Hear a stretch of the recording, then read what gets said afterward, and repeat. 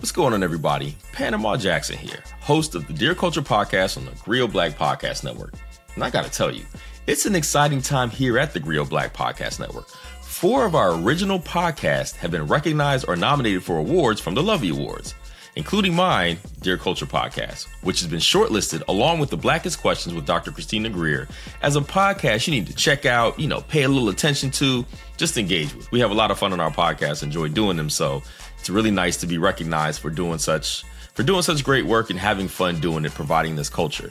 But 2 of our podcasts, The Griot Daily, hosted by Michael Harriot, which you know for all of the harsh truths and realities that he brings every time he drops an episode, has been nominated in the category for diversity, equity, and inclusion. And Being Black the 80s with Touré, which you know for being a podcast that's an audio documentary that highlights songs from the 1980s and explains how they interact with the political landscape, the racial landscape, all of that interesting, amazing insight into songs from the 80s and how they really shaped the decade, is nominated in the category of arts, entertainment, and sports. We've made it easy to vote.